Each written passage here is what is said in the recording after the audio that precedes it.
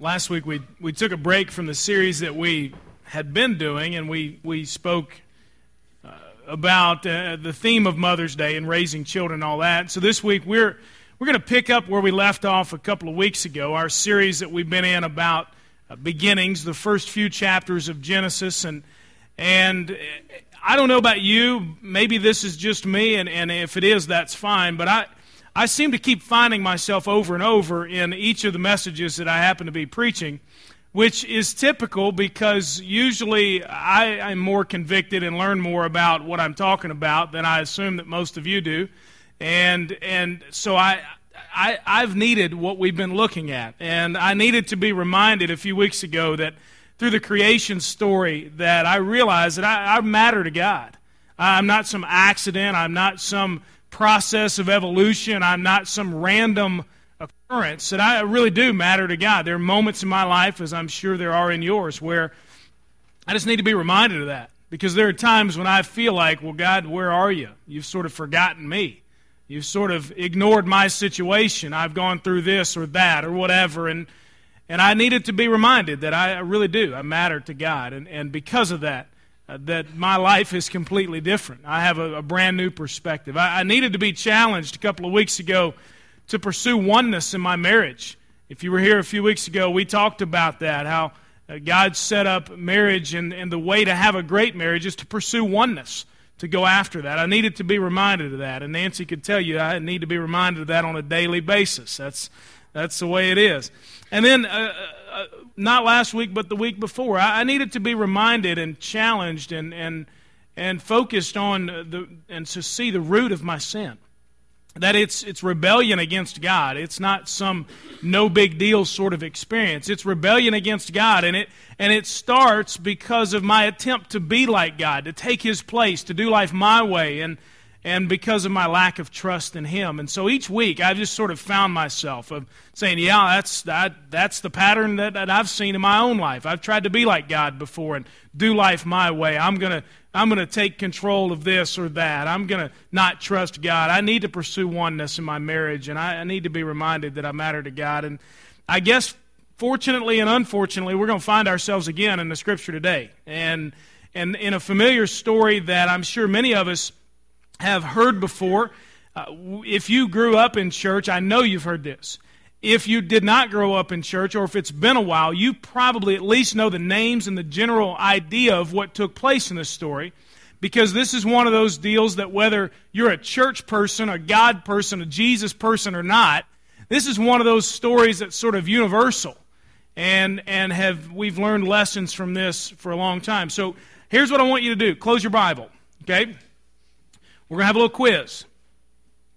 Now, I don't know if you like quizzes or not, especially pop quizzes. I think back to my college days, and I remember one quiz in particular I took in psychology class, and I had no idea what any of it meant, and maybe that's why I messed up. I didn't understand psychology. So anyway, I remember taking this quiz and sitting there and thinking, I have no clue. Maybe I studied this, maybe I didn't. So I took the quiz and did the best I could to make up, as much as I could and not leave anything blank. I figured at least the professor might, be gracious to me. And then I realized by the end of it, there's no way. So I wrote my name on it, turned it in, and just walked out the door. I never came back. I went and dropped the class, That was the end of my psychology for that particular semester. And so maybe you don't like quizzes, but we're going to have a little quiz here. With your Bible closed, I want you to think about how much you know about this story in Genesis chapter 4. And some of you are probably going to cheat during this, and that goes way back from your school days. You're going to be kind of peeking in there. Well, he can't see me back there, so no grades on this, all right? So don't worry. So here are some questions, all right? Just factual type questions about this story, and just do the best you can. Who was the oldest, Cain or Abel? Somebody know who was the oldest? How many of you say Abel was the oldest? Nobody's going to raise their hand at all. Oh. How many of you say Cain was the oldest? A few more. How many of you just think this is ridiculous? Why are you doing this? Absolutely. All right, everybody else? Yeah, there we go. I'm with you. Cain was the oldest. What was Abel's occupation? Does anybody know what he did? What was his occupation? Anybody remember the story? Yeah, he was a shepherd. What was Cain's occupation? He was a farmer. Yeah, it was pretty simple. He was a farmer. Whose offering, we'll see in the story, whose offering did the Lord accept? Abel's offering. And then what was Cain's response to that? Yeah, he got angry, and then what did he do? Yeah, he killed his brother. All right, so he took it out on his brother. So what then was Cain's punishment? A little bit more difficult question. Toward the end of the story, we don't get to a lot. What was Cain's punishment for killing his brothers? Anybody remember? Yeah, isolated by himself. He was going to be a wanderer, kind of thrown off the land. And so that's how this story ends. My point here is this.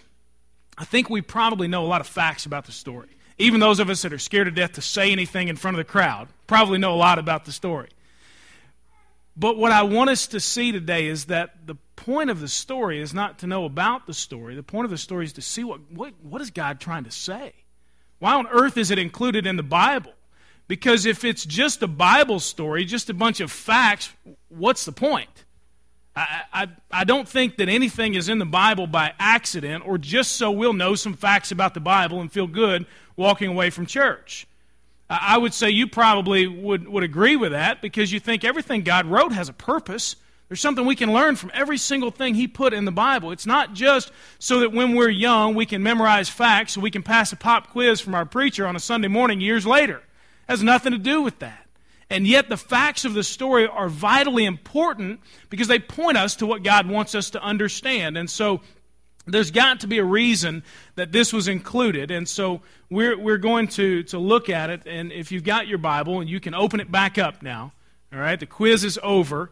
These verses will appear on the screen behind me if your version is a little bit different, or if you didn't bring a Bible, then you can see those on the screen. We're going to be in Genesis chapter 4. Looking at the story of Cain and Abel. So let's read through. We're going to read verses 1 through 16, and so we'll sort of fill in the gaps. You'll see maybe some more details about the story, and so here we go. Adam knew his wife Eve intimately, and she conceived and gave birth to Cain. She said, I've had a male child with the Lord's help. Verse 2. Then she also gave birth to his brother Abel. Now Abel became a shepherd of the flock, but Cain cultivated the land. In the course of time, Cain presented some of the land's produce as an offering to the Lord. And Abel also presented an offering, some of the firstborn of his flock and their fat portions. The Lord had regard for Abel and his offering, but He did not have regard for Cain and his offering. Cain was furious, and he was downcast. Then the Lord said to Cain, "Why are you furious, and why are you downcast? If you do right, won't you be accepted? But if you do not do right, sin is crouching at the door. Its desire is for you, but you must master it." Verse 8. Cain said to his brother Abel, "Let's go out to the field." While they were in the field, Cain attacked his brother Abel and killed him. Then the Lord said to Cain, "Where is your brother Abel?" "I don't know," he replied. "Am I my brother's guardian?" Then he said, "What have you done? Your brother's blood cries out to me from the ground. So now you are cursed with alienation from the ground that opened its mouth to receive your brother's blood you have shed. If you work the land, it will never again give you its yield. You will be a restless wanderer on the earth." But Cain answered the Lord, "My punishment is too great to bear. Since you are banishing me today from the soil, and I must hide myself from your presence and become a restless wanderer on the earth, whoever finds me will kill me." Then the Lord replied to him, "In that case, whoever kills Cain will suffer vengeance 7 times over." And He placed a mark on Cain so that whoever found him would not kill him. Then Cain went out from the Lord's presence and lived in the land of Nod, east of Eden. So maybe this story is familiar. Maybe you know the facts, and you say, well, I wonder then, how are you going to find what is the real point and real message of this story? I think when you're studying the Bible, this is something that helps me. I think we have to make sure we do this. We have to understand, first of all, who was writing it, why they're writing it, and who they're writing it to. Moses wrote the first 5 books of the Old Testament. He wrote them to the Israelites. And so while they were in the desert for 40 years, and this is just a little side note, they got banished to the desert for 40 years, but it gave Moses time to write the first 5 books of the Old Testament. When you're in the desert, pay attention to what God may have for you while you're in there. Just as a side note, we get the first 5 books of the Old Testament because Moses had time to write it while they wandered around in circles for 40 years. So it's not all bad that they wound up in the desert. Anyway, Moses wrote this while they're walking around in the desert as a sort of a history of the nation of Israel. How did we get here? Genesis 1. What went wrong? Genesis 3. What happened after that? How did God start over? Genesis chapter 6 through 9, the flood. What then took place and so on? How did God's plan for Israel unfold? Genesis 12, we'll look at in a couple of weeks. Abraham and the story that God wrote through him. And so Moses is writing and just helping them understand, here's your history. But it's not just to be read as a history textbook, although this is in story form and we understand that. He had a specific purpose in mind. Understand that the writers in the Bible wrote what they wrote not just to give us a good history, but to say something about God and about us in every single thing they wrote. So you'll see sometimes where you think, well, why did they put that in there? And why did they seem to skip over this real fast? Well, they had a theological, a God-oriented intent as to why they wrote it. So Moses, when he includes this, has something he wants the Israelites to learn about. Here's how things went really wrong and how fast they went wrong, and let's get to the root of the problem. Learn something from this so that when you enter the promised land, you don't repeat all the mistakes that your forefathers made. And so we have the good fortune of having this passed on to us through God's Word, through the Bible, and understanding here's what happened, here's a pattern that started long ago, don't let this happen to you.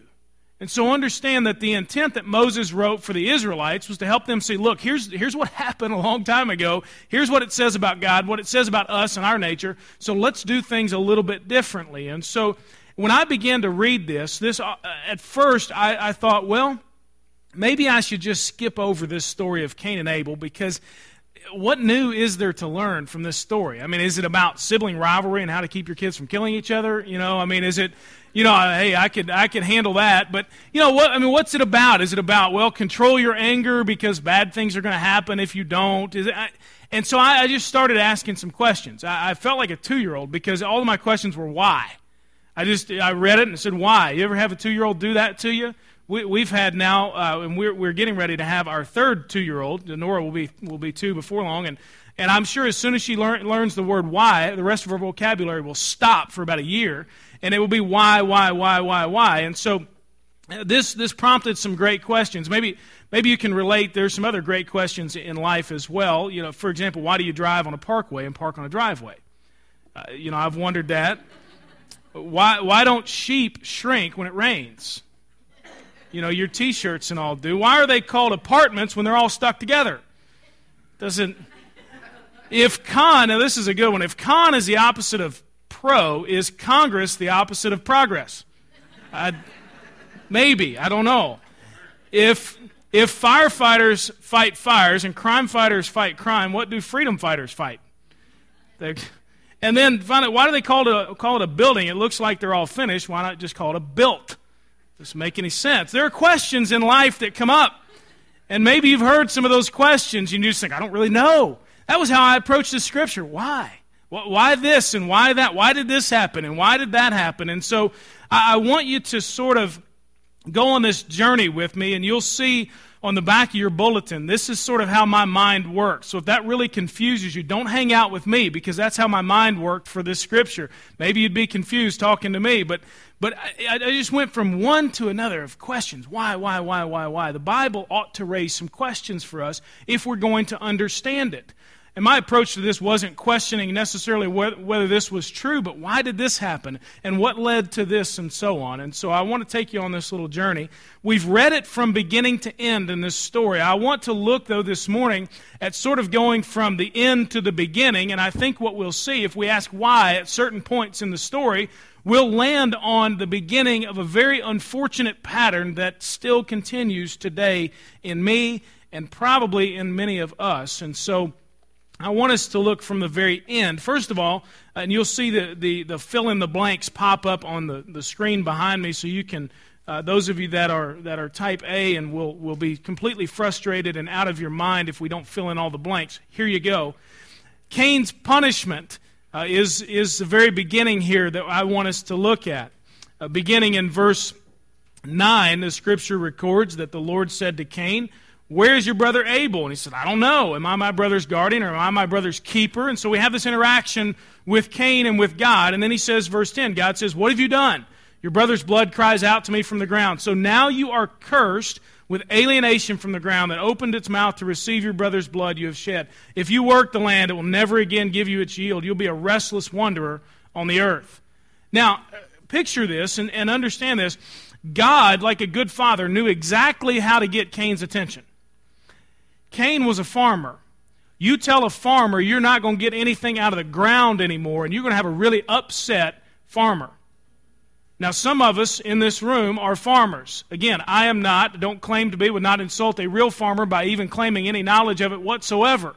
But I know the last few weeks have been a tough and frustrating time and an upsetting time for many of our farmers. Imagine, if that's you, that for the rest of your life, you can still work that ground, but you're not getting anything out of it. It's going to yield absolutely nothing. And if it yields anything, you're going to have to work 10 times as hard for 10 times as less. Imagine this interaction that God had with Cain. He knew exactly how to get his attention. He says, you know what? Here's going to be your punishment for what you have done. You will no longer get anything out of the ground. In fact, this ground that you love so much, you're now just going to wander around on it. You'll have no home. You'll have no place to call your own. For some of you, you've had ground and land that's been in your family for years and years, and there's something precious about that. You don't want it being parceled out to anybody else because that's yours. Imagine if God, in response to something that we had done, said, you're not going to get anything out of it. Not only that, but it's not yours anymore. You're out. And so he knew exactly how to get a hold of Cain's attention. There was a player when I used to coach baseball years ago who was sort of a knucklehead. And maybe you've been around people like that. I know we don't have anybody here today who's like that or who was ever like that. I know we've all been just straight down the middle every time. But you can imagine somebody who was a knucklehead. And we had a guy, he was always getting in trouble. Good kid, but he just seemed to always mess stuff up. You know, he just did the wrong thing at the wrong time. He'd show up late when coach he told him be right on time. And so I remember we tried everything with this guy to get him in line. We tried running him, but he was like a gazelle. He'd run all day long. He'd just laugh at you while you're out there. Take off and run. He just kind of smiled. Okay. You run it for 2 or 3 hours. It didn't make any difference. He's still smiling at the end of it. Finally, we figured it out. You take playing time away from that kid, and he straightened up just like that.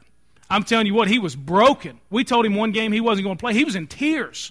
The kid who's smiling and laughing at you now is broken. I mean, God knew exactly what to do to get Cain's attention, and sometimes in our lives that's probably the case. With my own kids, I'm learning that more and more. As they grow, I'm learning, do this instead of that. For Lucy, it's one thing that will get her attention. For Hank, it's another. And so we'll begin to learn more about that. But Cain's punishment, why then was God so severe in his punishment toward Cain? I mean, there must have been something really bad that he did, and obviously that was the murder of Abel. Then why was his punishment what it was? Well, he murdered his brother. And so this obviously is the first recorded murder in the Bible, and it's amazing to me if you think about it as sort of approaching the Bible to really understand it, how quickly we went from chapter 3, where Adam and Eve sin, and Moses moves quickly to chapter 4 to say, look, it didn't take long from the time sin entered the world for it to spiral out of control till we get a murder 1 chapter later. Now, we don't really know how much time passed, but understand that Moses says, look, it was quick. Moses didn't waste any time with 10 or 12 chapters of genealogies between this. He just says, look, chapter 3, sin enters the world. Chapter 4, we've got a murder. It went really quickly. And so, obviously, with sin, we know, and maybe you've experienced this, sin will always take you further and further and further and further. It has no remorse about taking you one step further in your life. I mean, maybe you've experienced it. To sort of to stop with one thing, sin is not satisfied with that. It's going to kind of leave you one step more every single time. Cain didn't immediately go out and murder his brother just because he had a tough interaction with God. That started. Why did he murder his brother? Well, it was because of his anger and his jealousy. His anger and jealousy led him, and he let himself be controlled by those things, and it led him from not only to think about it, but to also murder his brother. It clouded his view of the truth, and he took out on his brother what he perceived to be a problem that he could control, and so he justified it. Cain wouldn't even listen to God. It's interesting that God shows up after Cain has murdered his brother, and he says, where's your brother? And he said, well, I don't know. So am I my brother's keeper? I mean, it's his problem. He's justifying what he's doing. His anger and jealousy got the best of him. He was hurt, he was angry, he was jealous, he had a chip on his shoulder. Why then was that? Well, it was because of the rejection of his offering. Think about it. He starts with a punishment. Why was he punished? Because he murdered his brother. Why did he murder his brother? Because he was so angry and jealous. Why was he so angry and jealous? Because he was rejected in his offering. What he brought to God wasn't accepted, and his brother's was. Very simple. I'm not exactly sure how God showed his pleasure on Abel's offering and his displeasure with Cain's offering. Maybe he sent fire from heaven and consumed Abel's offering, and Cain standing there kind of, okay, God, now's the time, and nothing happens. I don't know how exactly it went down, but it's obvious that Cain knew it. Cain felt it. God has rejected what I've brought to him. And so as a result of that, he became angry, he became jealous, he murdered his brother, he faced the punishment. And so why then was he rejected? It's interesting that the words that God provides us here in Genesis chapter 4 highlight the fact that Cain brought some, but Abel brought the best. In God's mind, there was a huge difference between those two. Cain brought some, but Abel brought the best. They're both making gifts to the Lord. They're both sort of trying to go after him in some way, but Cain brought some, Abel brought the best. And the way I read it, it's very revealing about their hearts, about their love, their devotion for the Lord.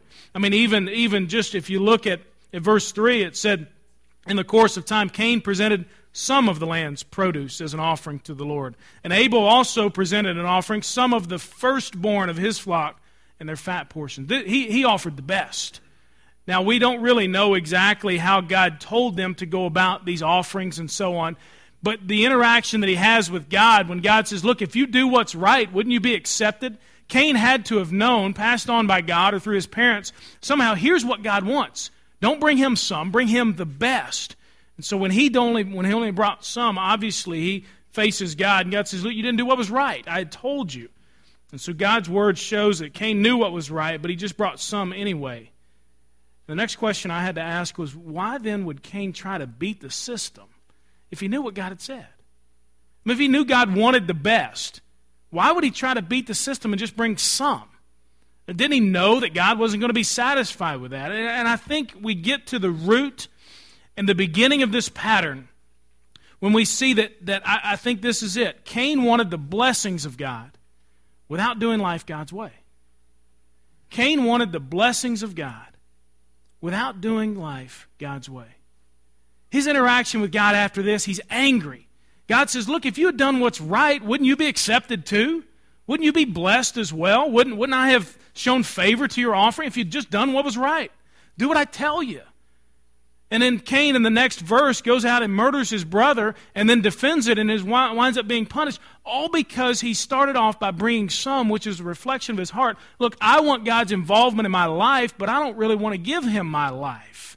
I want God to really do something for me, but I'm not going to do life his way. Cain's problem, Cain's issue here is a pattern today. I don't think we can deny this, that we look at our world.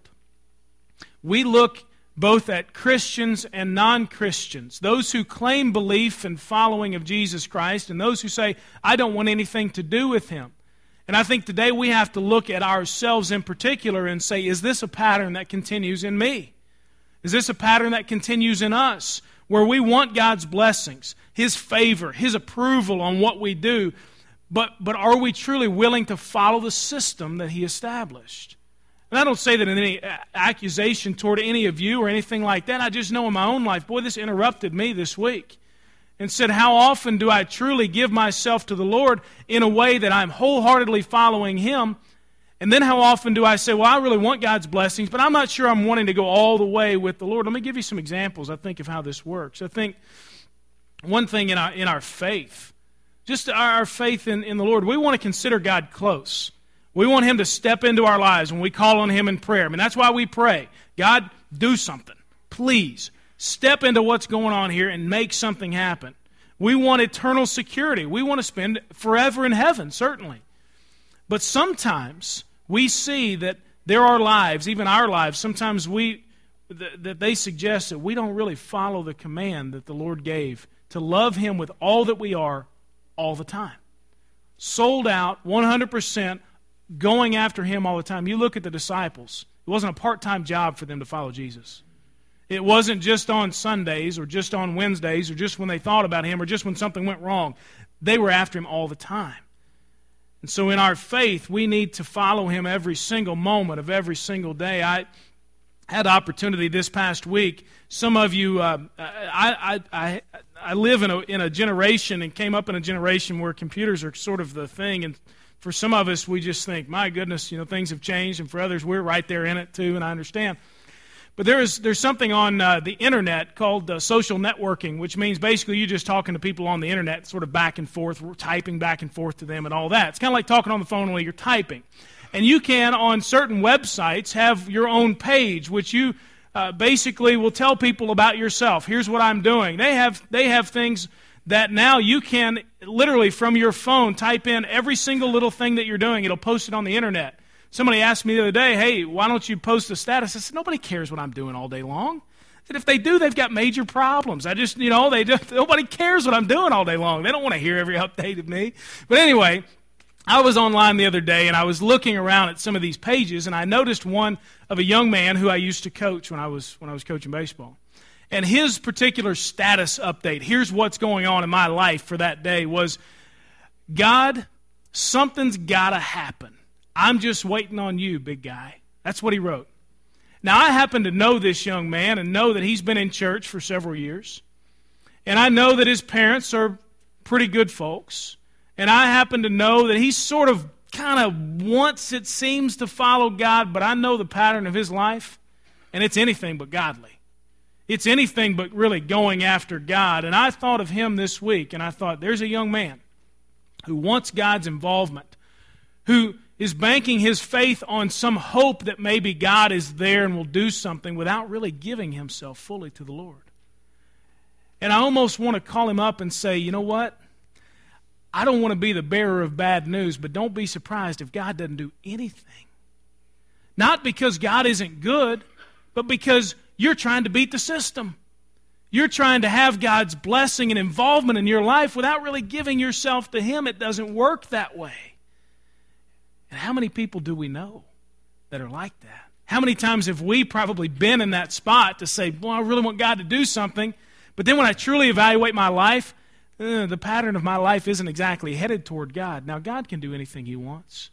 And God sometimes will give us blessings that certainly we have not done anything whatsoever to merit or earn, and that's God's grace in motion. I thank God for that.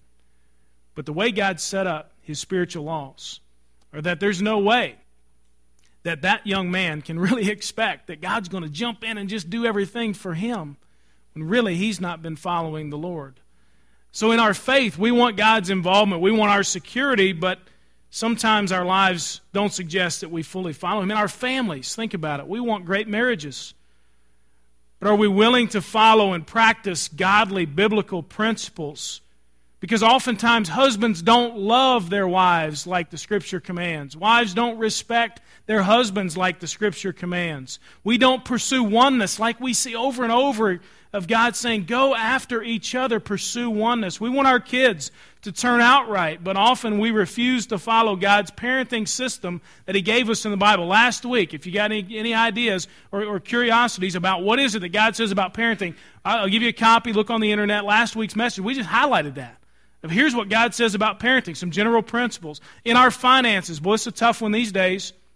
We want a little bit more. We want a little stimulus package for ourselves. We'd all like that. Certainly, our economy is not exactly what we'd hope it would be, and so our finances then maybe are a little bit different. But we want all of that stuff, but do we really follow God's money principles? Do we really follow Him? Do we understand that when it says in Psalm chapter 24, verse 1, that the earth is the Lord's and everything in it? That doesn't leave a whole lot of room for my ownership of anything. Do we understand that based upon that principle, I'm a manager, not an owner?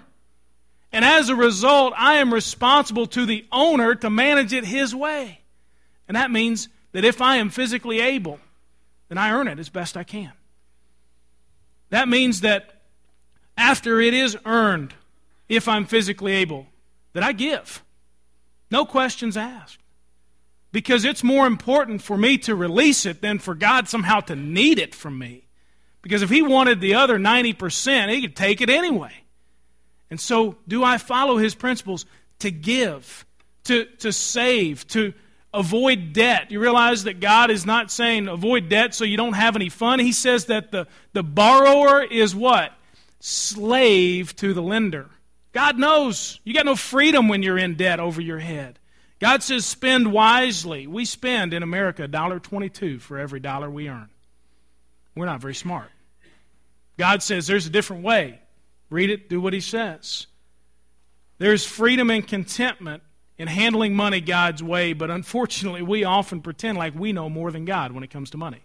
The earth is the Lord's and everything in it. I'm a manager, not an owner, so I'll manage it His way. With our problems, we want them to go away. We're annoyed by our problems. We seldom see them as Job saw them in Job chapter 1.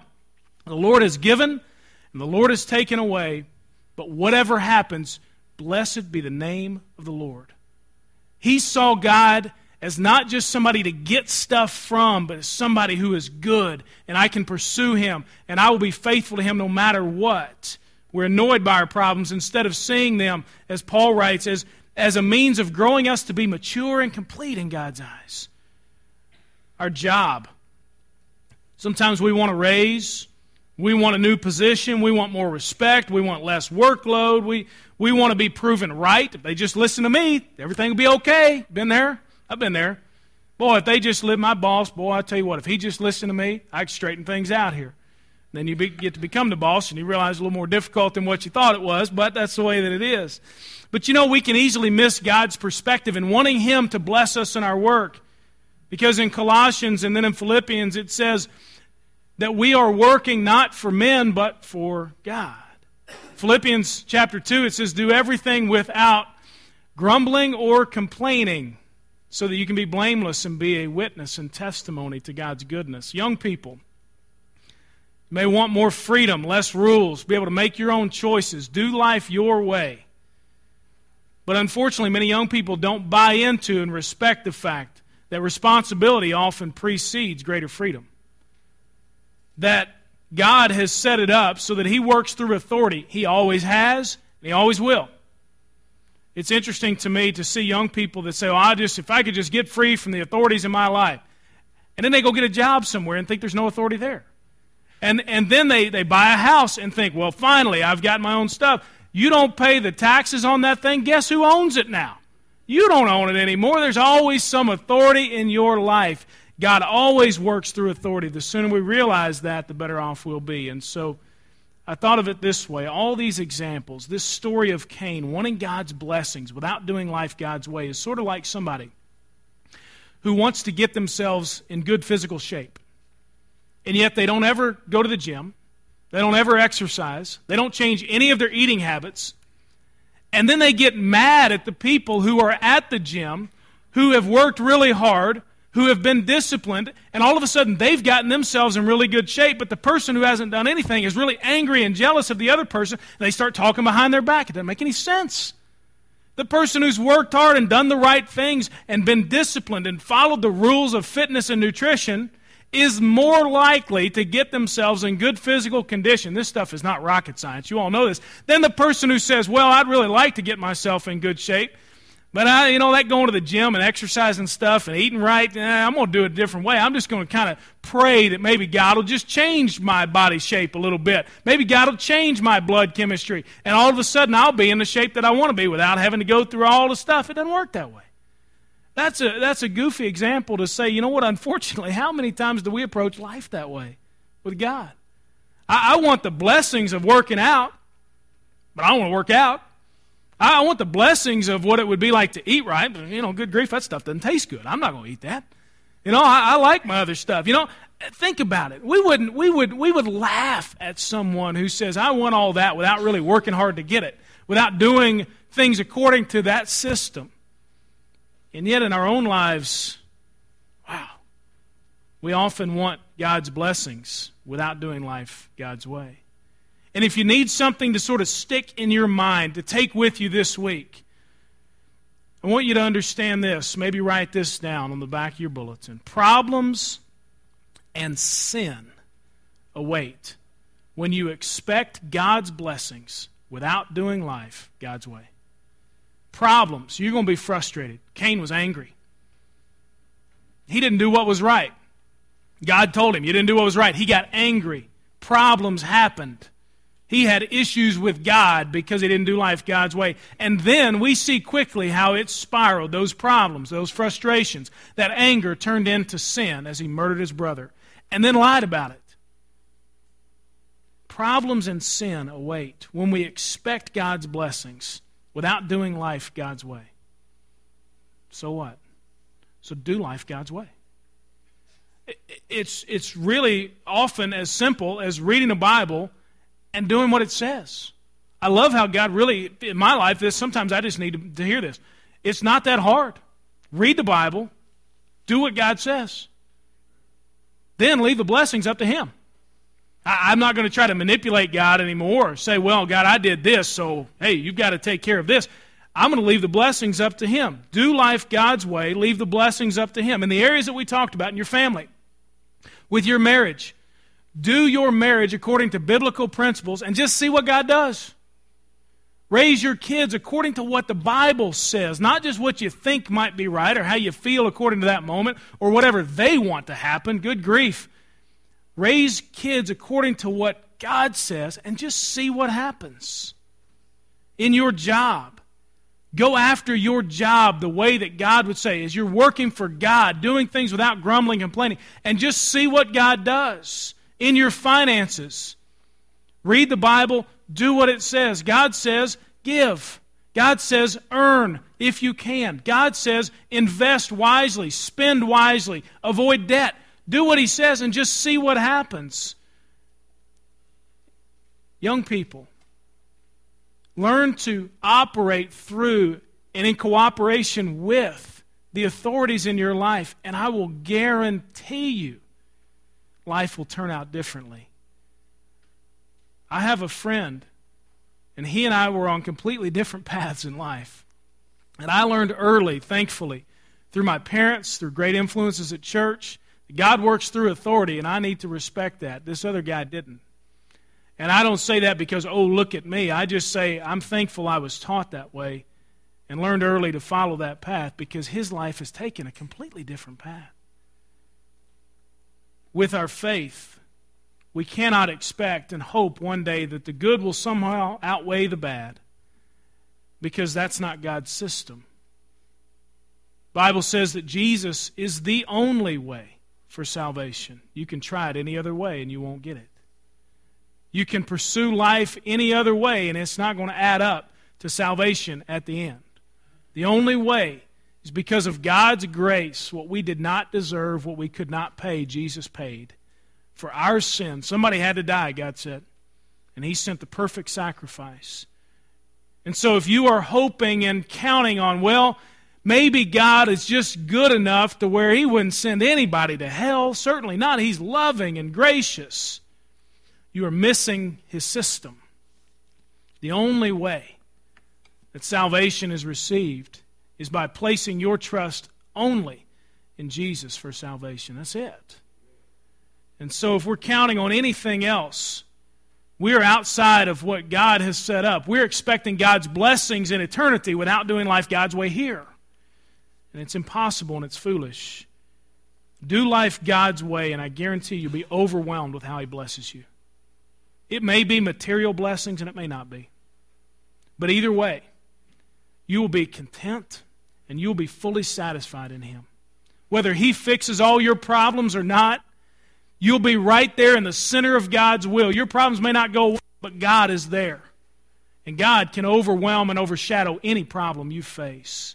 You do life God's way. You let Him take care of the blessings. And even if He doesn't come through exactly the way you would have prescribed Him to come through, you'll get Him, and He's enough.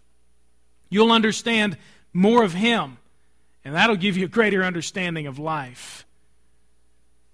I had a couple of other questions, and I'll close with these. I thought about Abel. And I thought, God, Abel did what was right. Why did he get killed? Abel did what you wanted him to do. Why did his brother murder him? And I just thought, I don't have all the answers to that. But I understand this, that a theme throughout the Bible is that the people who do the right thing may suffer. The people who do what is right in God's eyes may not be received by the people who are not doing what's right in God's eyes. Jesus himself was killed.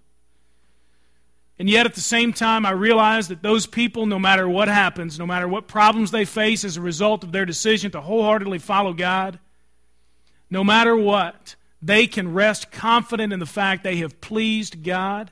And if death should call, then they can know without the shadow of any doubt they will be immediately in the presence of Jesus Christ. And I don't know all those answers, but I do know that. I can't fully explain why would God allow Abel to be murdered after he did what was right. All I know is that God was pleased with Abel, and immediately he went to the presence of God. My final question would be, well, is it too late? I mean, look at Cain. I mean, good grief, you don't know my life. I mean, I'm just like Cain. I'm not like Abel here. I'm not some saint. I've done things wrong. I've messed up. I'm much more like Cain than Abel. What about me? Is it too late? It's interesting that God was offering Cain some more chances in his grace, even in the midst of this story. In verse 7, it says this, if you do right, won't you be accepted? He hadn't murdered his brother yet, just presented the wrong offering, just not giving God everything. He said, if you do right, won't you be accepted? But if you do not do right, sin is crouching at the door. Its desire is to have you, but you must master it. He says, hold on, you've got another chance. You can make it right. You can do what I want you to do. And we know that the story, Cain made the wrong choice, but it's interesting that even in his punishment, verse 13, Cain answered the Lord, my punishment is too great to bear. The Lord replied to him in verse 15, in that case, whoever kills Cain will suffer vengeance 7 times over. And he placed a mark on Cain so that whoever found him would not kill him.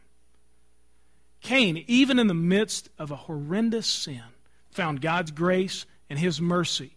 Even in the midst of God's discipline and punishment on him, Cain was given the opportunity to have life be a little bit better than it could have been. Maybe you say, it's too late for me. I'm too much like Cain. If you think it's too late for you, I'd love to introduce you today to the God of the universe who even for a murderer gave him a second chance. Even for somebody who didn't deserve it, could never earn it, gave him another chance, said, no, you can do it the right way. It's not too late. It's not too late. This side of the grave, it's not too late. So make it right today. Make the decision, the commitment to do life God's way, to leave the blessings up to him in every area we talked about. In your finances, do life God's way.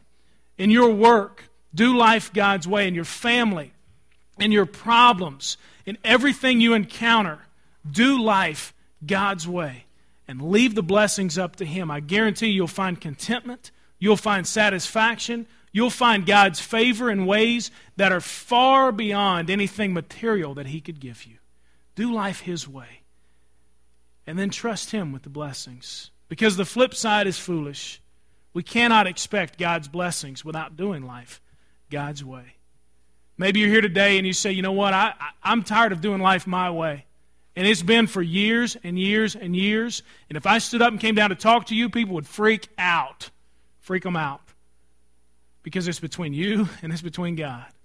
And if you need to do some business with God today, don't worry about what everybody else around you is going to think. Do business with God. Make the commitment to him to do life his way. If you've never started that commitment, Jesus is your way to start it. Receive him as your Savior today. It's the only hope you have. Give your life completely to him and never look back. Be obedient to him in every area. Watch him do his thing, and it's amazing. Let's pray together. Heavenly Father, I thank you for the principles that you give us, even in a story that's very familiar, that the facts of that story are tremendously important because they point to who you are, and they point to how we should respond accordingly. And so, God, may we today, be it for the very first time or starting again, make the commitment to do life your way in every area. Let us hold nothing back. Not our family, not our job, not our finances, not our problems, not our view of authority, nothing, God, may we hold back from you, but do it all your way. Leave the blessings up to you and enjoy your presence and your favor on our lives. And God, should we suffer for it, may we count it a blessing to be worthy of suffering just as Jesus Christ did.